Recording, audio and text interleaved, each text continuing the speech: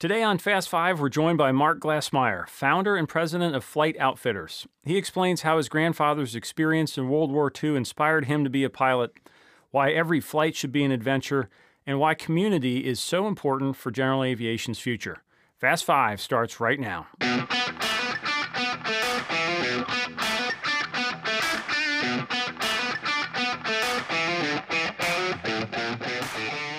Welcome, pilots. I'm John Zimmerman of Sporties, and today I'm really excited to have Mark Glassmeyer with us in the studio. He's the founder of Flight Outfitters, a name you may recognize from their popular line of bags, flashlights, and t-shirts. But he's also part of a multi-generational family of pilots with some interesting stories that hopefully we'll hear about shortly. Mark, welcome to Fast Five. Good to be here, John.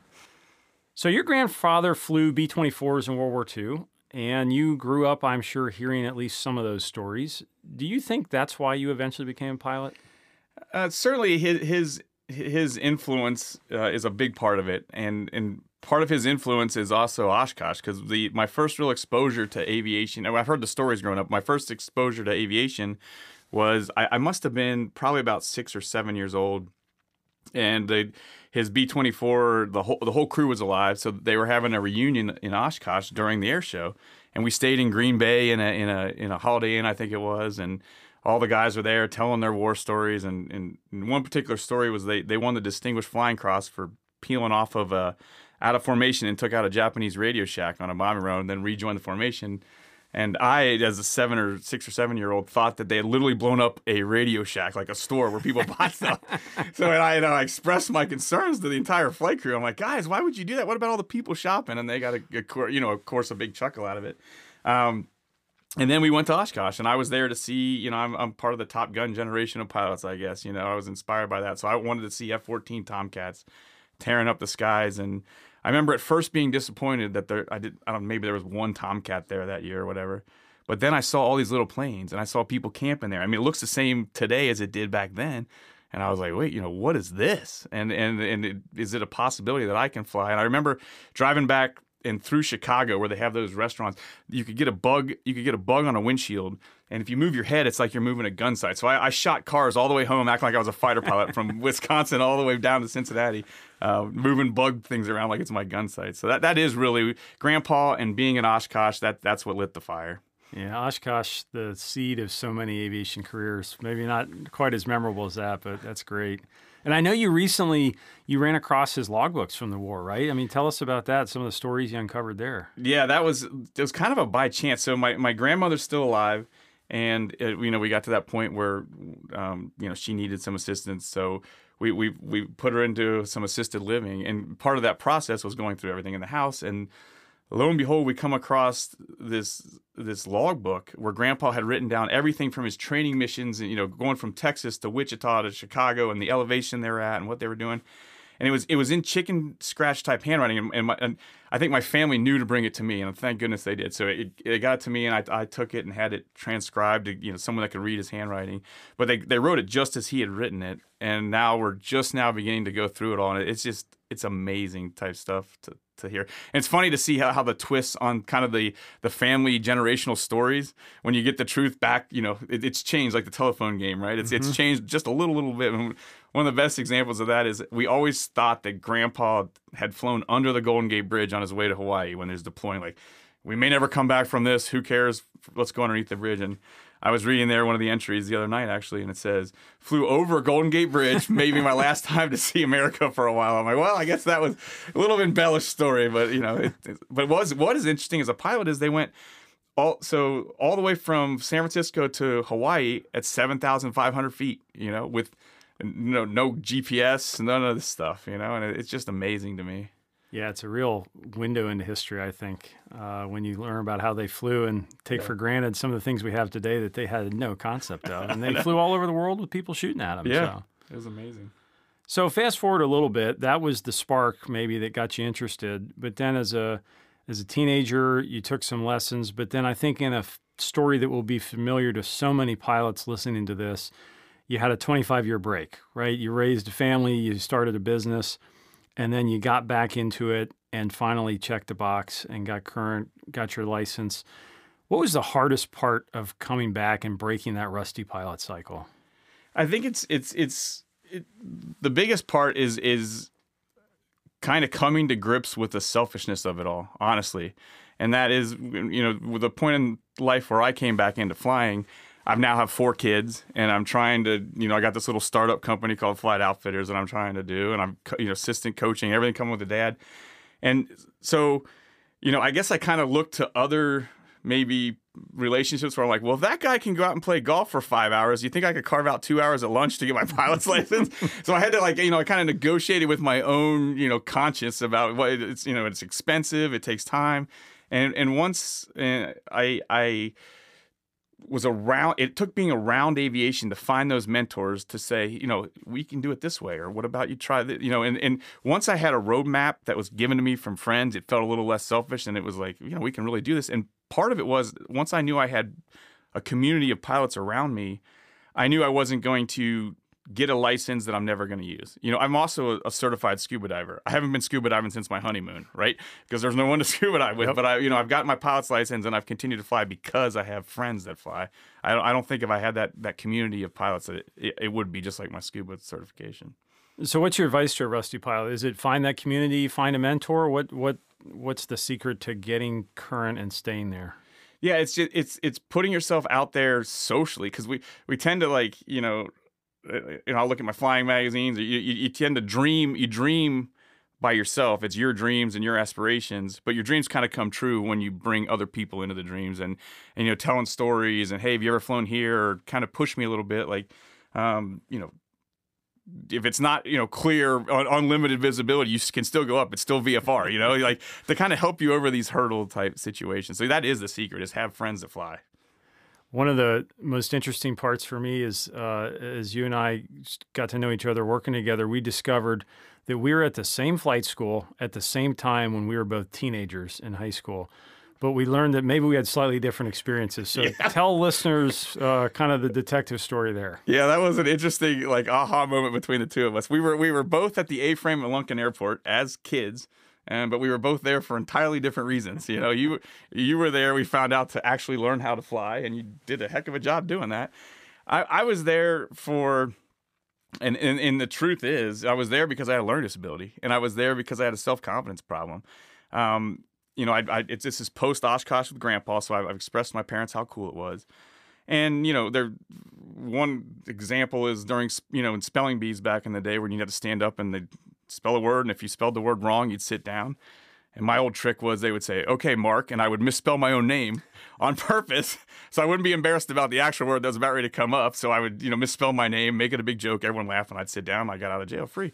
Well, my parents recognized that, they get some self-confidence with this, and it's a smart kid, just learns differently. So we're going to have him take flying lessons, and so me and my brother, and they're also very fair. So I have 3 brothers. We all 3 took flying lessons. So we'd take off in these skippers.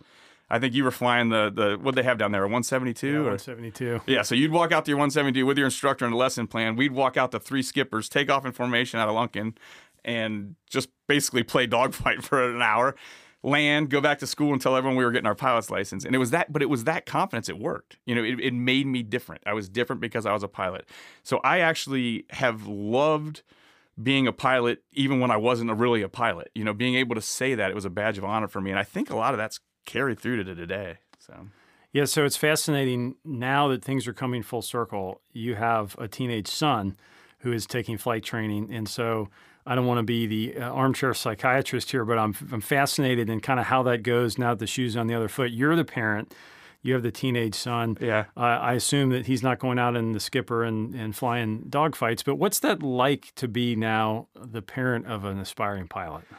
It's for me. It's very selfish because I see we're talking about my son Ryan. We have 4 kids, by the way. I've got, as we sit here today, I've got a freshman in college, a senior in high school, a sophomore in high school, and a freshman daughter. So 3 boys and a girl.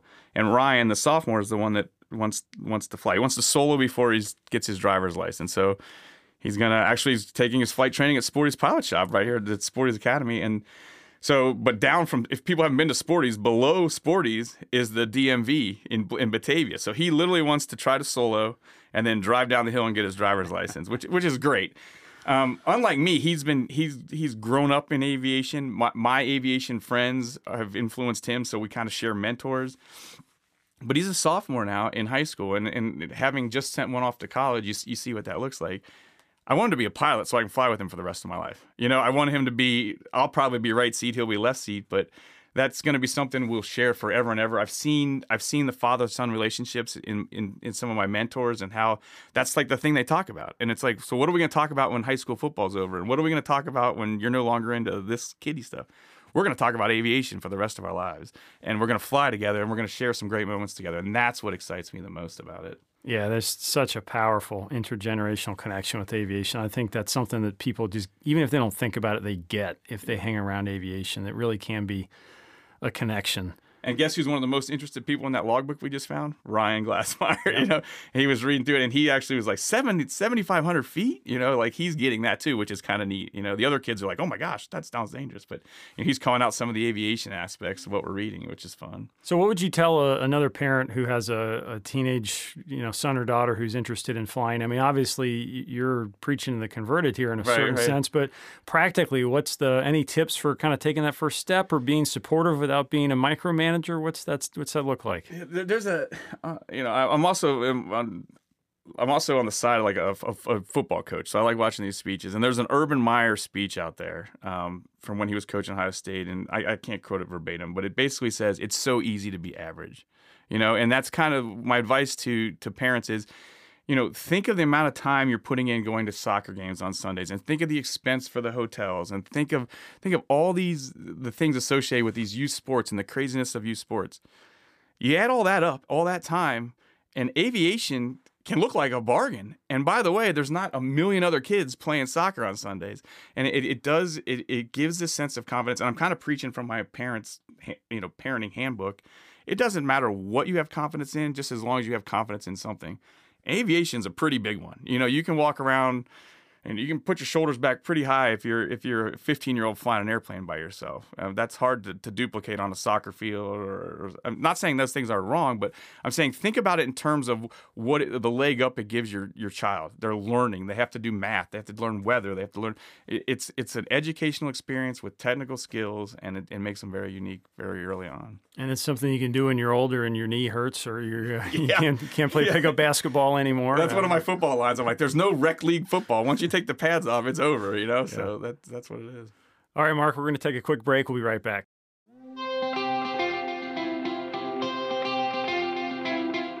Shop the latest Flight Outfitters products at Sporties.com and upgrade your pilot gear today. You'll find the complete line of flight bags, knee boards, jackets, and accessories. From the Lift flight bag to the Bush Pilot jacket, it's all here. Every product is designed by pilots and loaded with distinctive Flight Outfitters features. Visit Sporties.com/Flight Outfitters. Now, back to Fast Five. So, Mark, you started Flight Outfitters as a part of getting current again after that 25-year break, and your tagline for Flight Outfitters is "Pilot Your Own Adventure," which I think is an interesting, pretty good tagline, but I wonder what's behind that. Tell me what that means, or at least what you hope it means for pilots. It means a couple different things, honestly, and I want it to mean a couple of things. It means something to me personally, which might not necessarily mean to our customers, but that's what makes me go to work, and I'll explain that in a minute. But what I want it to mean to Flight Outfitters Nation and our customers is that, again, that going back to the Urban Meyer line, it's so easy to be average. It's easy. You can go get a Delta flight and go pick yourself up an Orvis fly fishing trip, and they'll shuttle you there and they'll do everything. Now, keep in mind, aviation's still part of all these adventure stories. There's just somebody else flying the airplane. And so as the pilot brand, we not only do the adventure, but we also fly the airplane that gets us to the adventure. So that's what it is at its most basic level. The next level, I would say, is that you're in control of your own adventure. It's like taking control of your own life.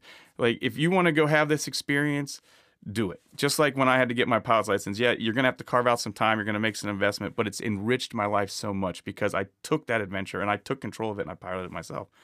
On the most personal level, what it means to me is I'm 46 years old and I still play dress up, right? and the Pilot Your Own Adventure is I finally, I was that kid with a learning disability that went to Oshkosh and I got my pilot's license. Well, I've achieved this, and gosh darn it, I get to wear the uniform now because I'm a pilot, and I've wanted to wear that stuff. So Flight Outfitters kind of at its basic level, is when I got my pilot's license, I'm like, great, I'm a pilot. What do I get to wear now? Like, what's the cool stuff? What's the brand that represents pilots? And I didn't really find the brand that fit how I envisioned aviation. So it's kind of the old, can't find it, make it.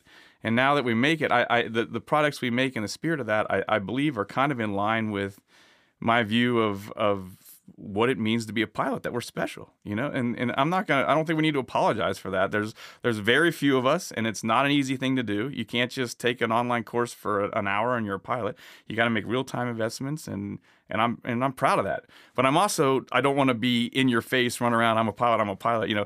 I love the joke. If you've ever boarded a commercial flight with a pilot, I'm sure you've done this. Like, everyone jokes about, hey, if anything goes wrong, you know, I'm back here in seat, 5B or whatever, you know, like, it's a joke that we're a pilot. But in some ways, you've done something so great that you want other people to know about it, but you just don't want to be a loudspeaker. And I feel like Flight Outfitters it's not the loudspeaker. It's just a subtle, you know, rhythmic, hey, pilot. That makes sense. It's just it's a subtle way to put out there, yeah, I'm a pilot, and people might ask you about it, and you get to have great conversations about flying, you know. And how about beyond aviation? I mean, general aviation in particular can be very insular and sort of self-referential. But do you think there's a sort of pilot your own adventure mindset that could maybe introduce some of aviation outside to the broader world? Sure, I see it. You know, I see it every day in the mall. You know, I walk around. We have a local mall here, and you walk through the mall, and you'll see your big outdoor brands, right? You see your Patagonias, your North Faces, you name it, and you know, you look at the high school kid wearing it, and you say, dude didn't just go up Everest. You know what I mean? I appreciate that he's associated with that adventurous tribe and whatnot. The adventure of flying, that it's dangerous. I mean, you can die doing it, and so I think that there is the crossover for aspirational living of what aviation, the adventures it can bring to you, just like the adventures that climbing a mountain can do for you. So I do think there's appeal. And especially, I don't know how many years ago it was, maybe 4 or 5, but I was at Oshkosh and I saw a t-shirt that said drone pilots are pilots too. Now, I don't want to get into this big debate, Yeah. But the fact that it's even out there, and you see a whole new generation of pilots that are attracted to aviation through the drone world and what they can do. And there's careers around drones. So I think aviation has never been at a better point with as far as the broad reach that it has. And I'm hoping that all these people that identify with some element of aviation in their life in some capacity, whether it be a drone, a 172, or a Citation, that they can all come together and be part of this aviation tribe. And I just hope that the markings of our tribe in some way, or not all the times, but are the Flight Outfitters badge and brand. So, as talking about a tribe, one tribe I have been around with you before is a place down in Tennessee. You spent a lot of time down at Norris Lake in the hills of eastern Tennessee. And I had no idea this place really existed, but there's a little private airport on the side of a hill with a really thriving airport community. People living in the hangars there with little hangar apartments, and they have events and everything, which really struck me as kind of a general aviation at its best. Do you think that parts of that can be a kind of a model for general aviation, or at least, I guess, tell me about what you think that community aspect means for a typical GA pilot? Yeah, so the airport designator for it is TN44, and it's Deerfield Resort in Tennessee, just about an hour north of Knoxville if you're driving a car. It's on a lake, Norris Lake. It's the very first TVA lake. But the TN44 it's a community inside of a community. So in there you'll find, you know, like you said, the hangars with people living in the back of them. And the people living in the back of their hangar also have a really nice lake house, just a golf cart ride down the hill, but prefer to be up there on that hill and watching airplanes come in. I love going up there just, you know, to get away from the lake, and you go up and watch airplanes, and the amount of young Eagles flights that go out of there that you wouldn't even know about, because inevitably you'll get a little kid that's on vacation. They find their way up to the airport, and a lot of retired airline pilots up there. You know, a lot of just everyone is a pilot that lives in the hangar, and they'll say, "Hey, kid, you want to go for a ride?" If the parents are willing to let them do it, they'll take them up in a Cub, or a Super Cub there, or 172, and cruise around the lake and bring them down. So it's just like, it's so neat that you wouldn't know what's going on. It's just like this secret little hub of aviation. And then we have Chapter 17 EAA does some fly-ins at the airport, and it's just a really neat airport to land at. I mean, let's not get over that. It's one way in, one way out, on top of a mountain. It's only 50 feet wide. There's deer everywhere. The very first time I ever went in there, Luckily, I had an instructor with me, but my son had a baseball game, and this was the time I get to prove to the family how good this having a pilot's license is. You guys go to the lake. Andrew and I will be down later on, you know. Well, I'd gone down with a friend, and he helped me shoot approaches because it's a tricky approach. So I was feeling confident, feeling good. Go back up. It's the mission day, and we get all the way to TN44 from Cincinnati, and I'm on final, and I see a line on the runway, and I'm like, so this wasn't here before when we were down here practicing. I'm like, what is this? I'm like, is the runway closed? And I get closer, and it's 8 women having their Sunday morning walk up the runway with their backs to me, and I'm on final. I'm like, I'm either going bowling or I got to go around, you know. And I'm already nervous about this landing because it's uphill one way and one way out, like I've already said. So we go around, and I come in, and you know, one of the old salty pilots, old American Airlines pilot, he's out there yelling at these women, and it's this show. But you know, I certainly made my first landing at Deerfield memorable. That's for sure. So. All right, Mark, at the end of each one of these episodes, we like to do a rapid fire series of questions. We call this Ready to Copy. So I'll throw out some topics. You give me your quick answer. Okay. You ready to copy? Yes. We're going to start with a tough one. What is a better movie? You mentioned this. You're a child of kind of the 80s generation. Iron Eagle or Top Gun? Oh, my gosh. I love them both. I got to go Top Gun. You got to go with Top Gun. You know, you can't go against Top Gun. But I know Iron Eagle's a kind of a touchy subject, but man, did I like that tape recorder. I mean, it was so cool. And I love dirt bikes. When he's racing the dirt bike, that's classic. You know, that's just the best. So I'm a fan of both. I might be a closet Iron Eagle guy, but I don't know. We'll see. So Top Gun 2 coming out one of these days, yeah. Eventually, theoretically. You think that will give aviation a boost to some extent like it did in the 80s?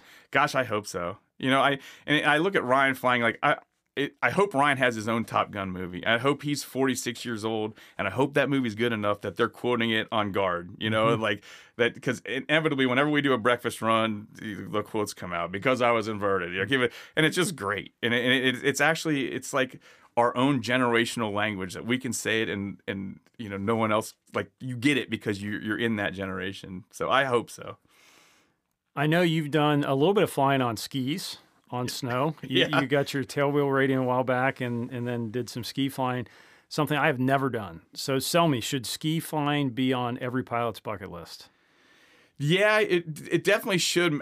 We might have done it a little untraditional way at Waynesville Airport with Emerson. He's a great pilot. I mean, original barnstorming family, just an amazing pilot. But the first aircraft, and I maybe had a few more pounds at the time when it snowed last time, I guess, but the first Cub we tried just wouldn't take off. So he's like, let's get in the one with it barely has gas in it so we can get up in that one. So we took that one up, and then when we landed, we got stuck, and Emerson got out and had to push us. So it was a memorable experience. It was something that I am so glad I got to do, and I would highly recommend it for everyone.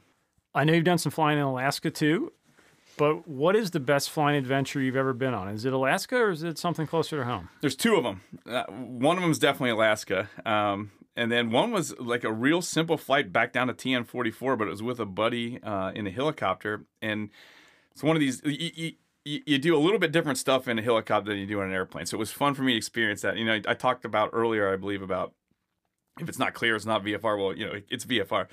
So I got to see the very, very extreme VFR, let's say, you know, the closest you can get to VFR without it being IMC. And with the helicopter, we can dodge around, and if it got bad, you can just sit down in a farmer's field. But I think we probably went it felt like we went all the way to Memphis to get to Knoxville from Cincinnati, just popping in and out, and we get a club car, and just kind of we had nowhere to be and all day to get there. It was just a great day seeing all the different towns in Kentucky. The other one would be with Chris Palmer, and my wife was actually there in Alaska, and we're coming down the Homer Spit. We had a bumpy flight. We were really doing some real Alaskan flying, right? Like. And we pull up the ATIS at Homer Airport, and it's, I misquote it, but I want to say it was like 25 gusting to 29 direct crosswind at Homer Airport. And I did remember that the demonstrated crosswind ability of a 172 is a 15-knot direct crosswind. So I'm freaking out, you know, and I got my wife in the back. We're about ready to orphan all these kids. And I talked to Chris Palmer, like, what are we going to do? I mean, we're at options. You know, there's the ocean and there's the Homer Spit. He's like, I don't worry about it. When we get down there, there's got to be a road or a taxiway aiming into the runway. We'll get it down. It's just a whole different. I'm like, your airplane, you know, take it.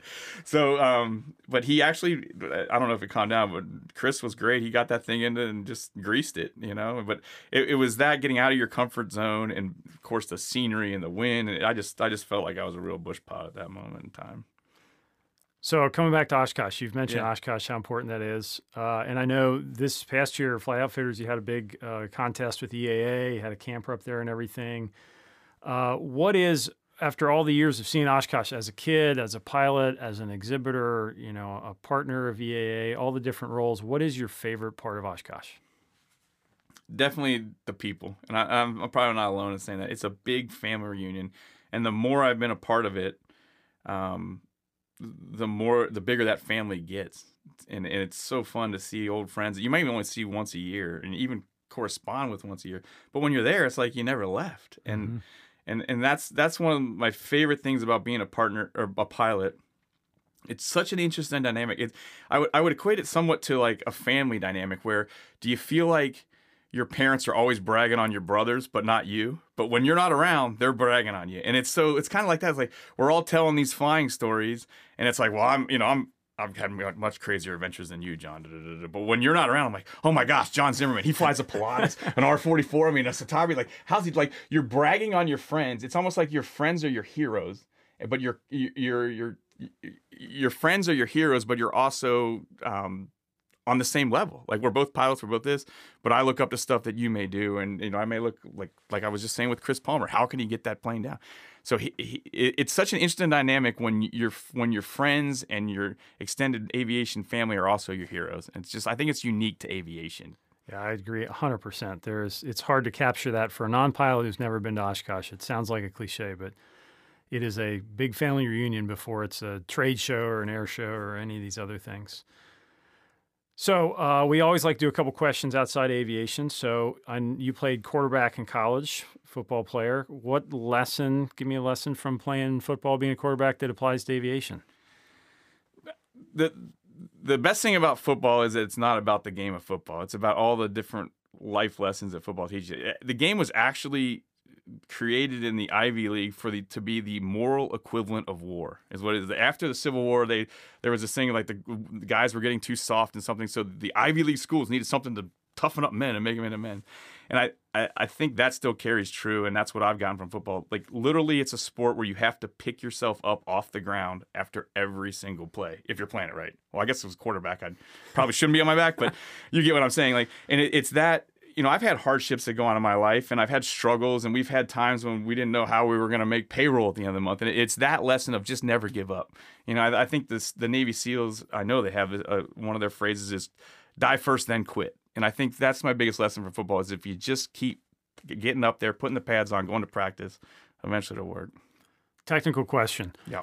Is the spread offense too popular in high school these days? Do we need to get back to a little bit of so funny? I was just had this wing conversation. I said, like everyone's running the spread now, and all these defenses are a 3-3 stacked because of the spread. I'm like, I think the Pro I might be the most revolutionary offense today. If you go back to me, we might be seeing the triple option. Before you know it, it'll be like, where'd they come up with this revolutionary stuff? And it'll be like Luke Rodney or whatever. But So bring the wing tee back. You said. I think definitely the Pro I against these defenses that are out to stop the spread. So.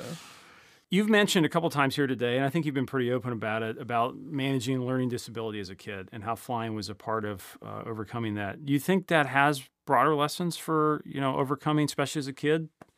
For me, I didn't stay at a Holiday Inn Express last night, and I'm not a doctor, but my take on this for a learning disability is it's a visual thing because I have a little dyslexia, so I can watch a video with Rob Ryder's voice showing me like when the moment to flare and everything, and I can read about the math on the speed maintenance. But I think the best thing about aviation is the connection between the physical, the visual, and then the educational part of it. So you read about, okay, it's 85, 65 or 85, 75, 65 is you're on 172, but to get to actually put that into a feeling and a visual, just so helpful for me. I don't know if that makes sense, but part of the disconnection is I'm a visual learner. I don't learn by reading. In aviation, the both have to come together. So it's those two elements coming together, I think, that help me the best with my learning disability. Our last question, always the same on Fast Five. You have one final flight, and we want to know, what are you flying and where are you going? Oh my gosh. I would probably, that is a great question. it's hard to beat Alaska. I mean, once that's in your blood flying up there, no matter where you take off. So it would probably be just any flight in Alaska, and I'd probably be flying the 180 with big fat tires on it. You know, if you're gonna go and I'd be decked out and all flight. I mean, I'd go all in if it's my last flight. You know, so. Heck, let's put skis on there too. You know, let's put skis 180 and let's fly towards Denali. Let's go from Homer all the way to Denali and land on the side of a glacier. Let's do that. Mark, thanks for being on Fast Five. Thanks for having me, John. It's been great.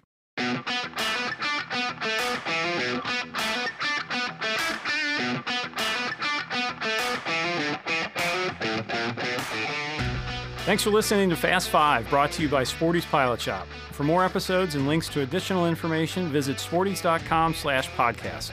And if you have comments or guest ideas, email podcast@sportys.com.